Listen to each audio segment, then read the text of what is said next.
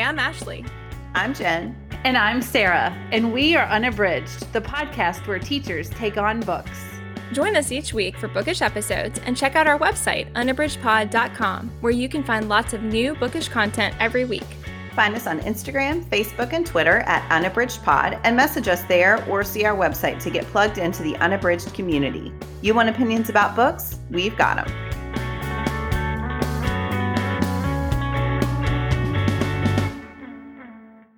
Hi, and welcome to Unabridged. This is episode 195, Unexpected Joy. Today we are going to be sharing books that we didn't necessarily think were for us, or books that turned out to be different or more than we expected. Before we get started, we just want to talk a little bit about bookshop.org. If you're not familiar with bookshop.org, that's an online bookstore whose mission, one of their missions, is to support local independent bookstores. And so when you buy books from there, part of your money can go to a bookstore of your choice, or if you don't choose one, they just divide it up between the bookstores who are members there. We have affiliate links to bookshop.org. So if you go to our shop, first of all, you can find curated lists that we have provided in bookshop.org. And you can share a little bit of that purchase price with us. We get a cut of anything you buy with those links or from our shop. So if you are interested, you can go to our website, unabridgedpod.com, and we have a link to bookshop.org there, and that will take you to our shop. Or you can go to bookshop.org/shop/unabridgedpod. We just really think that they have a great mission, and we hope that you'll check out bookshop.org if you haven't. All right, to get started, we are going to do our bookish check-in. Ashley, what are you reading? So one of the books I'm reading right now that I am almost finished with is Elizabeth Lem's Six Crimson Cranes. This one just came out in July, and I was fortunate to get an early copy from NetGalley, and I was excited about it before I started it. I knew that it was a blend of The Wild Swan, a fairy tale, and also several East Asian tales, and that all of that would be part of the story. So it had caught my attention. I mean, I requested it on NetGalley, but I have loved it so much. So Shiori is the main character, and early on, she gets cursed, and it affects her and her six brothers. So she is a princess. They are the princes, all six of them. She's the only princess, and all six of them are affected by this curse.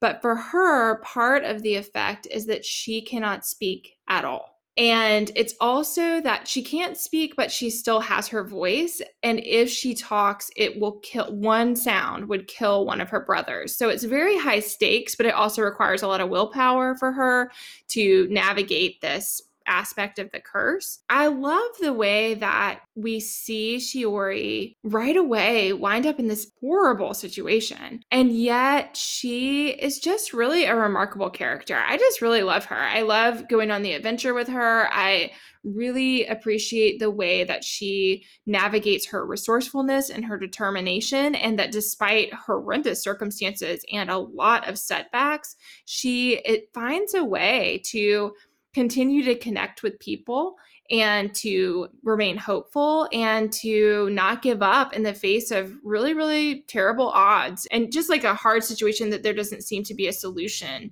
to.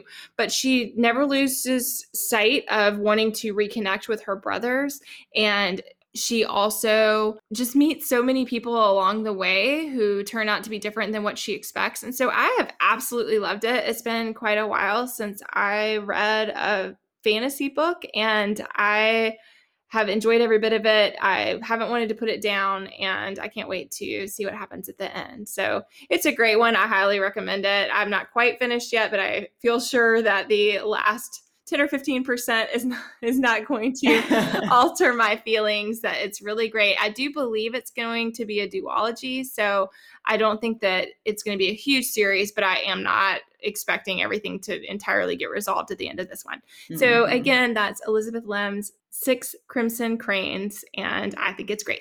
Oh, that sounds amazing. Yeah. Oh my gosh. And Unabridged Pod Reading Challenge. Yes, it's perfect for that. In fact, I will probably be, if we talk about those anymore, I will probably revisit this one because, yeah, there's a lot to discuss as far as a retelling. Yeah, it's so good. Mm-hmm. Sarah, how about you? What are you reading? Well, I am going to cheat just a bit. I just finished Zakiya Dalila Harris's The Other Black Girl, and I loved it. I thought it was great. This book follows Nella, the only Black young woman working at Wagner Books, and she's been working there about 2 years. And then one day, a new Black girl about her age comes and starts working there. Her name is Hazel.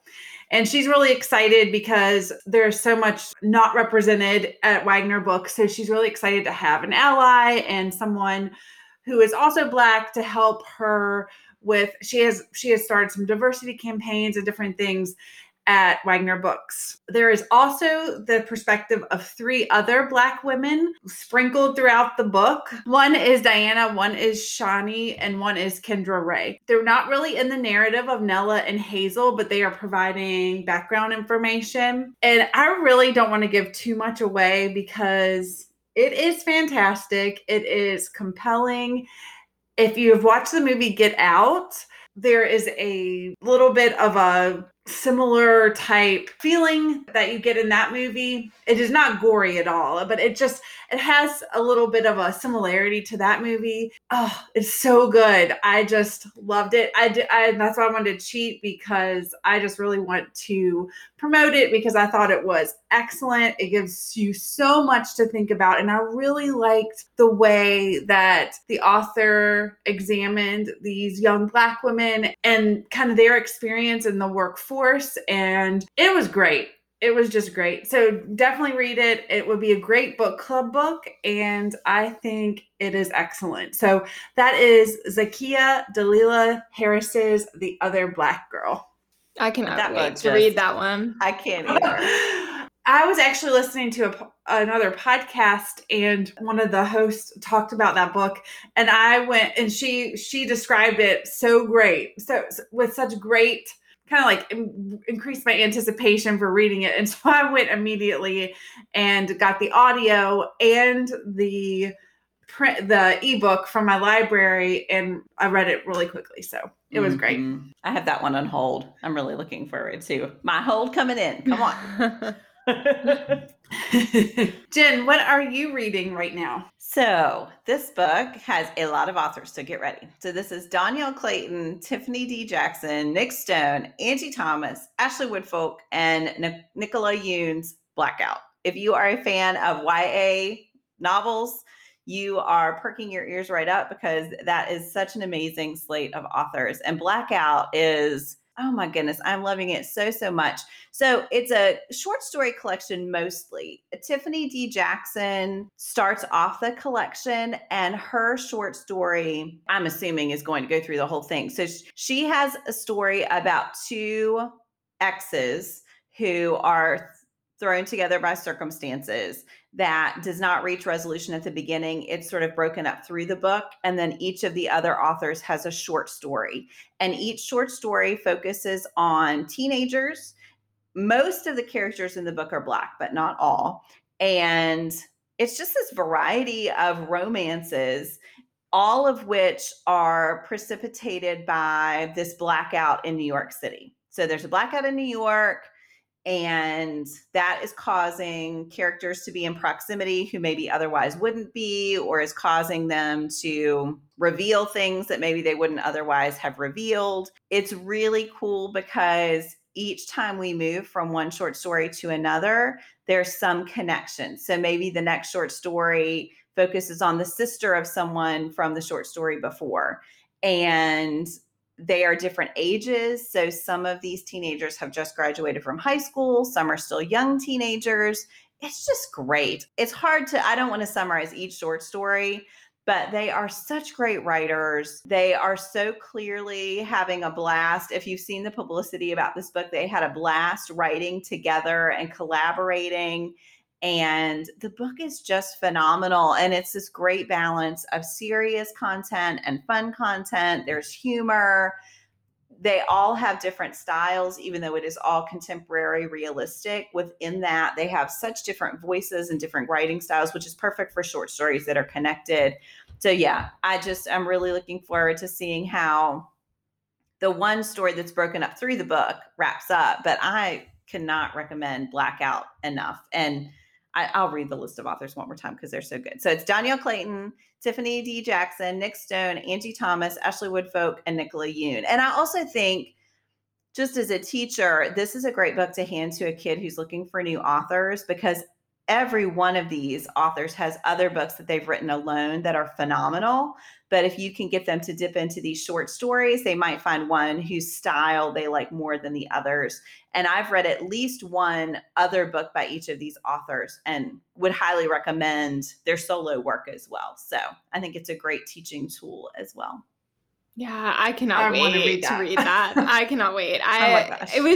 That was one where when we saw that it was coming out way before its pub day, the three of us were like, this thing is happening. This is so exciting because, yeah, it's just such a joy to see really awesome authors working together on a project. It's really cool. You will both love it so much. I think I was like scheming, maybe this can be a buddy read at some point. We'll let the books, once it's been out for a while, copies are a little cheaper. I think it would be so much fun to discuss. And we haven't done a short story collection before, so that might be fun. I love that idea, Jen. And I think just like you said about the classroom, I think it's nice for adults as well that it gives you a taste of a wide variety of great authors. And that does really help you to discover someone new. Yeah. It makes me happy. I could just read it all over. I just start back on page 1. All right.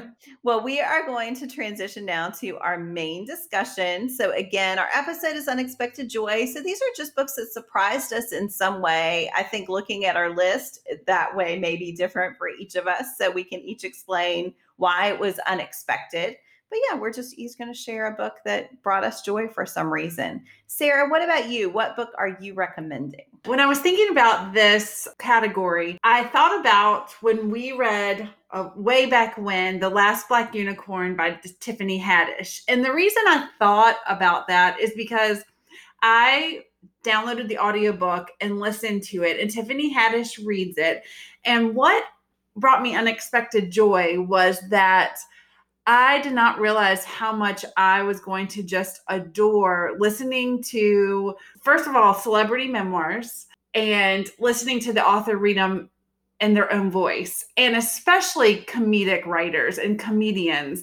So I listened to Tiffany Haddish's book and I adored it. And I adored her telling the stories, I should say. I will say that book has some things that made me blush wildly and made me a little uncomfortable. But her reading it just was this total unexpected joy that I didn't realize I was missing when I was reading paper copies of nonfiction books by people who are not necessarily writers, but are, but have great stories to tell. Mm-hmm. So after I read her book, I read Kevin Hart's book on audio, which was amazing and hilarious and also really poignant at times. That last year, one of my favorite books of the year was Colin Jost's book, A Very Punchable Face. I listened to him read it, and it was just, I laughed and I cried, and I just thought, wow, these comedians who are not writing like fiction books and aren't known for writing narratives, they are telling these amazing stories about their life and hearing them talk about it with their own voice. I just like all that. I guess what I'm trying to say is when I read Tiffany Haddish's book for the podcast, that opened up this whole new realm of things. I found so much joy in listening to these authors tell their stories. Mm-hmm. So that's mine. That was my unexpected joy. And since then, I've really realized that when I read nonfiction by people who have a lot of wit and sarcasm, I prefer to read the books on audio because they're so great, which is how I got into Samantha Irby and Lindy West and all these amazing women who are doing really phenomenal things. So I think that reading that book for the podcast really opened up this whole window of opportunity for me. So that's my unexpected joy. The kickoff to my obsession with celebrity memoirs or memoirs read by hilarious people. And that book was Tiffany Haddish's The Last Black Unicorn. That's just such a great thing to notice about your reading, that was sort of the beginning of a trend for you. That's cool. Yeah, I love that, Sarah. I love thinking about, I like your reflection on how that brought about a change for you as a reader, because I think like it's really nice when you can look back and identify something like that, because it's really cool to be like, oh yeah, I read this one thing, but it opened up this whole world of things that, changed the way that I read. And I listened to that one on audio too, and I loved every bit of it. And there were parts that, like you said, were down and dirty for sure, and I loved it. I'm here but so hilarious. I'm here for that. All right. Well, Ashley, how about you? What are you recommending for your unexpected joy? So this is what I read really recently, and I wanted to share it because I had seen actually an ambassador had said how much she loved it, and so that brought it to my attention, and I'd seen some good things about it, but it was available on audiobook at the library, and so I just kind of stumbled across it, but I didn't know much going into it, and I just really found it to be so much more than what I expected it to be. And so that's why I chose it. So this is Rebecca Stead's The List of Things That Will Not Change. And I talked about this a little bit on a Bookish Check-In. And when I shared about it, I was pretty early on, but I was seeing that it had caught my attention. I enjoyed it. But I think what I love is that this one's set for pretty young readers. It's middle grade, but I think even upper elementary appropriate. And what I love about it is it addresses some really important things in what I felt was a really authentic and whole way. And so some of those things are that Bee is the main character, and she is sweet and fun and lovable, and she loves her family, but she also has a lot of anxiety. And she has anxiety, and she also has eczema. And for people who don't know a lot about eczema itches. I had terrible eczema when I lived in Japan. Mine's a lot better now. But anyway, it itches like really, really, really badly. But of course, anxiety and itching can also go together. And so she's navigating that. And then early on in the story, she's about 12 when she's telling the story, but you get the back story of a lot of what leads up to where she is as a 12-year-old. And that goes back to around when she's 8. So it goes back to when her mom and her dad are divorcing. And when they divorce, they want to make sure that she understands that each of them love her very much, and that they love each other, but in a different way than they did. And that their love for each other will not change, and that they will not move far away from each other. And so they make this list, and that's the title of the book, is The List of Things That Will Not Change. And the list is quite short when they first create it for Bee, but it says the most important things, and her parents use that as a way to talk to her about their divorce. And when they get a divorce, they're divorcing because her dad is gay. And so they also talk with her about how their love is different, and because of that, they still can be friends with each other, but her mom and dad are going to go in different directions. So that happened, and around the time that happens, they also get Bee involved in therapy, and she gets to know Miriam, who is her therapist. And at first she does not like anything about that, but she develops this great relationship with Miriam. And so then later on, when we're getting to the point where she's 12, a lot of what she's working through as a 12-year-old, she works through not only with her parents, but also with Miriam. And I think what I really loved is the way that Stead shows what therapy can do for a child and how powerful that can be. And also how I think there's a lot of normalization of that, and how it's just great to have someone to talk to, and it's great to have coping mechanisms. And one of the things I loved about this story is that I think it's really powerful, and there are some really practical things that kids can immediately do that I got from the story. So we are in transit, and my 6-year-old is experiencing a fair bit of anxiety related to that. And so one of the things I love is the way that Bee is taught to have a time that she sets aside to worry every day. And so she's encouraged to set a 5-minute timer and to worry during worry time. And so every time it's not worry time, the adults in her life help her work through this like mental training that's basically like, it's not worry time. So I'm going to save those worries for my worry time tomorrow. I'm not going to worry about them right now. And like that has been very effective for me to use with my child. So I think because she has a lot of worries and a lot of them have developed as, I mean, we're overseas for a long time and she's having a great time, but she also is experiencing a lot of anxiety. And some of it I think is directly related to age. She's like just now around 7. So I think she's starting to understand things that are more abstract that she didn't understand so well before. So I think that's part of it. But I think part of it too is that, there's a lot of tumult involved in long-term travel. And so even though she's really having fun, she also has started to have these kind of perpetual worries that she didn't have before. And so what I loved is just how I felt like the book is this great story, but it also helps kids navigate and help me as a mom and as a reader navigate this thing and help me feel like, number one, it's normal. And number two, there are things to do about it. And I just think that's really great. And then the other aspect, so I love that related to anxiety. And then the other thing that I really love is that her dad has a boyfriend, Jesse, and he is great. And the main thing that's happening at the beginning of the story is that they're going to get married. So this really exciting thing is happening.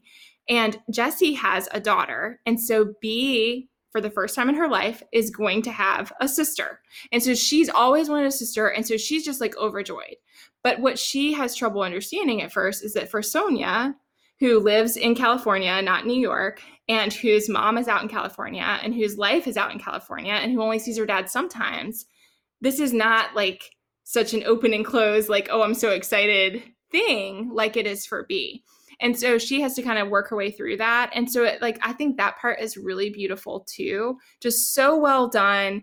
And I think that Stead really shows us how B feels and how also B can't see any way to feel but the way that she feels. And so I just love that because I think that's authentic to our experience, but especially the experience of young people. And then finally, I don't want to give any spoilers. I just want to say that Stead navigates family dynamics and prejudice related to homosexuality and how that can be really hard to get through. And she does not take easy answers in that situation. And I really appreciated that too. I think that was the thing. All of that just really brought me joy and just made me love the book so much. I just thought that it was richly done and hit on several really important things in a way that I think is true to life instead of an effort to comfort younger readers or make things seem simple that are not simple. So again, that's Rebecca Stead's The List of Things That Will Not Change. And I was unexpectedly thrilled by that one. So that sounds so good. Ashley, when you were talking, it reminded me of Holly Goldberg Sloan and Meg Wolitzer's To Night Owl from Dogfish, the part where about the upcoming wedding. So that one is told from the perspective of 2 girls whose dads are in a relationship and they're writing letters back and forth to each other. Oh, neat. And yeah, so I think it would be very different, but it's also a middle grade read. And it was really fun. It was very well done. I thoroughly enjoyed that. So you might like that one too. Yeah, that sounds great. I'll have to check that out. So Jen, what's your pick? So mine, I was having a hard time because I will say I read a lot. I read a lot about books. And so as I was scrolling through my Goodreads list, I was like, well, no, I expected that one to be good. And if anything, I'm an optimistic reader. So if anything, I have more unexpected disappointments and unexpected joys because I always go in assuming I'm going to love it. But the one I got to was one, we did a Kickstarter a while back, and one of our supporters pledged a certain amount of money, which meant that that person got to choose a book and that we would write a book discussion guide for that book. I'll put in a plug here for our Teachers Pay Teachers store where we have discussion guides about a lot of books. But this was a book that I had not really heard of. And I just ended up loving it. So the title it's Patrick Svensson's The Book of Eels, Our Enduring Fascination with the Most Mysterious Creature in the Natural World. And I have no problem with nonfiction, but I think it was the book discussion guide part that I was like, how are we going to write a book discussion guide about the Book of Eels? But I'm up for anything, so whatever. So I opened the book and I love this book so much. I could not put it down. It's not all that long. It is a science book, a nature book. I'm actually thinking about using it in my classroom, but it is also a really moving memoir in which Svensson is delving into his relationship with his father and his childhood. And it is just beautiful. It is beautifully written. It's really interesting because he alternates between really studying the European eel, which is this mysterious species. We really don't know a lot about it still. People for a long time had never seen both sexes of the eel. They had no idea where they bred. There were all these mysteries around eels and just their life cycle, and they completely change appearance and biology in the different stages of their lives. So he goes through all of that. He talks about Freud had this weird experience with the eels before he was a psychologist. He was going to be a scientist, and he's in there. He talks about eels in literature and what they've come to symbolize. He talks about the way that eels can reveal a lot about our approach to the environment, about different communities who depend on fishing for eels to support their economy and what happens when they become endangered. So he has all of that half of the book. And then he just has, I fished with my dad a lot. And so I have very fond memories of fishing with my dad, and that meant a lot to me. And so those chapters about Svensson and his father fishing for eels and trying all of these different methods and what those times meant to him. I cried more than once in this book, which I definitely did not expect when I opened it up. It just was this reading experience. It just reminded me that I don't know about all the books and that I need to be open to books that other people have heard of that I haven't. And so it really was an unexpected joy to read this one. I just could not have loved it more. Every time I think about it, I kind of get moved all over again. I think it's a really beautiful book that has a lot of depth. And again, it's really not very long, but it covers so much ground, and it's almost like this web with threads reaching out into so many realms of human existence, all grounded with this very personal relationship. So I just loved it. Everyone should read The Book of Eels. I know I've heard you talk about it several times, and that definitely would not be one that I picked up. But after hearing you talk about it, I would love to read it. You read it too, Ashley, right? Yeah, I did. I was back. I didn't get to read it for the book guide because I was so backed up with books. They took the pressure off of me to read it. Yeah, I think that one of the things that was so striking to me is how little is known about the eel and how long all parts were completely mysterious. I think it just was really humbling to remember how little we know about so much of the natural world. And I think because I'm not in science, that I take for granted that a lot of the things that are happening in the world have been figured out. And of course that isn't true, but I think that part was really rich for me. And then, like you said, Jen, I think he just does such a masterful job of connecting the personal to the global, and that fluid movement between those two spaces and how they interact with each other is really powerful. It's quite a reading experience. All right. Well, we hope that you are thinking about unexpected joys too, and we would love to know what yours might be. To end our episode, we are going to shift over to our Give Me One, and today's topic is favorite procrastination method. So, Ashley, how do you procrastinate? This one makes me laugh. And I was like, what do I do to procrastinate? I think the number one thing I do to procrastinate is make lists of the things that I need to do. And it is actually very effective. And I have taken it to a new level because this year I am bullet journaling, which I love, but also which I can pour a ton of time into. And so I feel like I'm at next level procrastination now with my list making, but it is effective for me. And the more stressed I feel about all the things I have to do, the more that does help me ground myself and work through things in a logical way. But I also can waste a serious amount of time doing that. So yeah, it's one I enjoy, and also that keeps me from getting to the task. That sounds like a very appealing method. Sarah, how about you? How do you procrastinate? Mine is not nearly as productive as Ashley's. Mine has no possible way to be productive, but mine is scrolling the socials and also TikTok.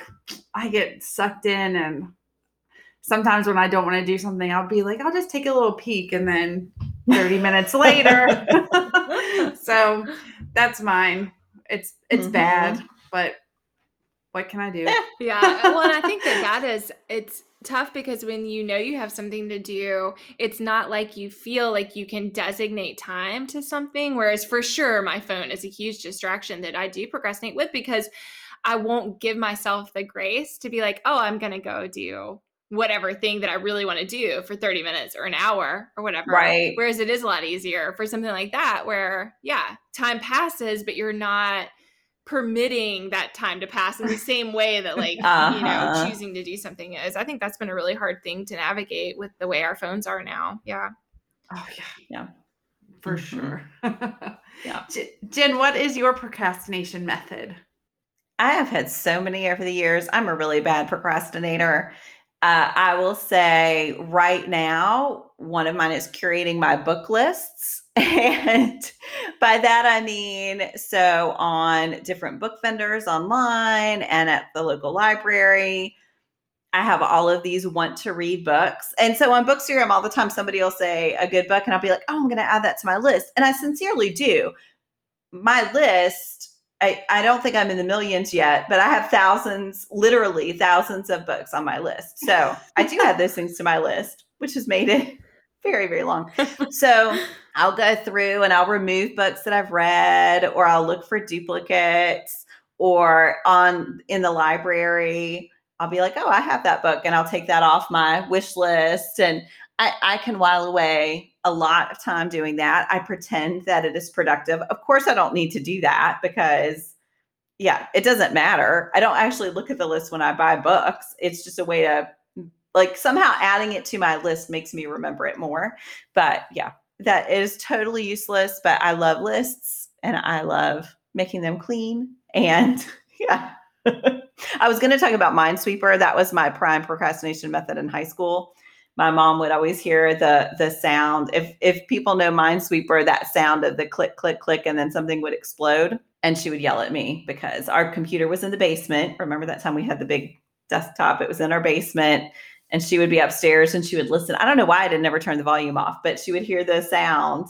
And Jennifer, get to work. It was really bad. But anyway. All right. Well, we hope you check back Monday. We would love to know what your procrastination methods are, because I think we're all always looking for new procrastination methods. And let us know what your unexpected joys in reading have been. Thanks so much for listening. Do you have comments or opinions about what you heard today? We'd love to hear them. You can find us on Instagram, Facebook, and Twitter at unabridgedpod, or on the web at unabridgedpod.com for ways to support us. To get more involved, you can sign up for our newsletter, join a buddy read, or become an ambassador. Thanks for listening to Unabridged.